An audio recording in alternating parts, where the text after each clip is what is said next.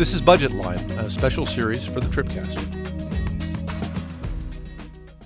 Hi, I'm Aman Bathija with Ross Ramsey. This is Budget Line, our occasional podcast on how the state of Texas figures out how to spend your money.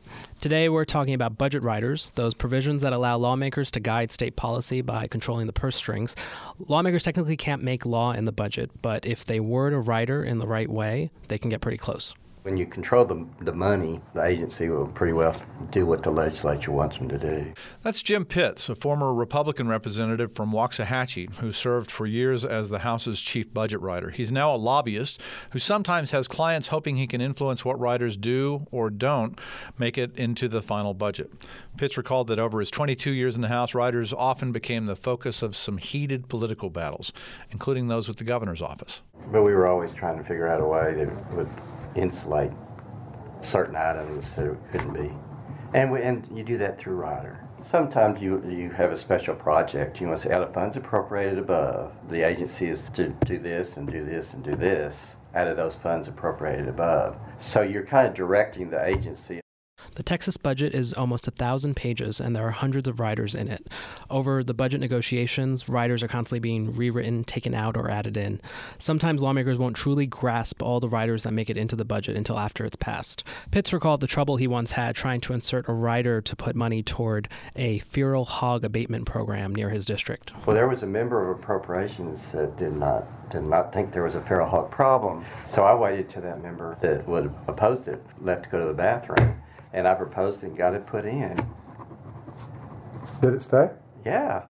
Riders don't get as much attention as bills from the public, but for some groups, they're more important. The entire session hinges on a single budget rider for the Texas Ports Association. Way back in 2001, the legislature passed a law creating the Port Access Account to help pay for infrastructure projects.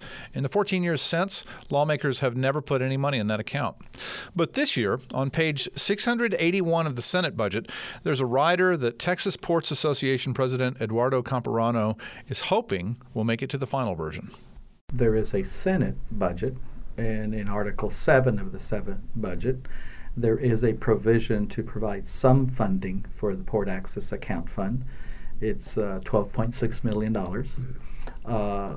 Obviously, from the program perspective of what we prepared and submitted to demonstrate viable projects and the kind of investment, it is not enough. We were asking for 50, but 12.6 million in an era where we've never received any money, certainly that is very encouraging.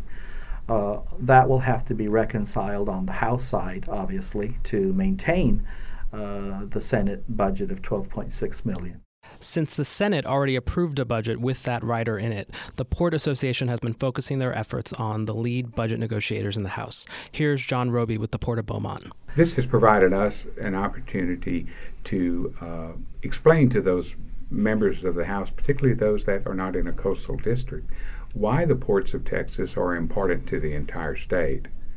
And really, that I think what it boils down to is we're explaining to them why the ports are important and why we would like funding from the state for our infrastructure projects. So whether the rider putting money for ports projects stays in will depend on whether the House decides to support it. If a rider is already in both the House and Senate budgets, chances are good it'll make it to the final draft.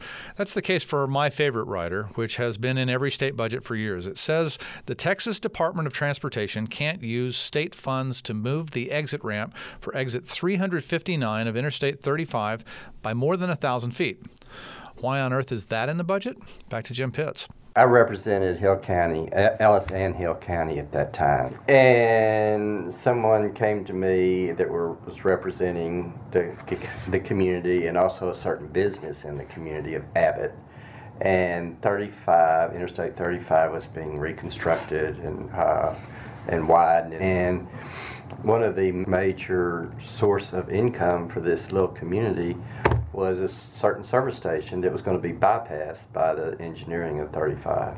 So the city of Abbott, population 360, was worried that if their exit ramp on I-35 was moved, their service station would lose most of its customers and the town would be out a major source of its tax revenue. So we put a rider in that you could not isolate that particular business, so the exit would have to be where people could exit and go into this particular business, because We were just trying to save the economy of this small town. And that's Budget Line. If you have ideas for future episodes, email us at budgetline@texastribune.org.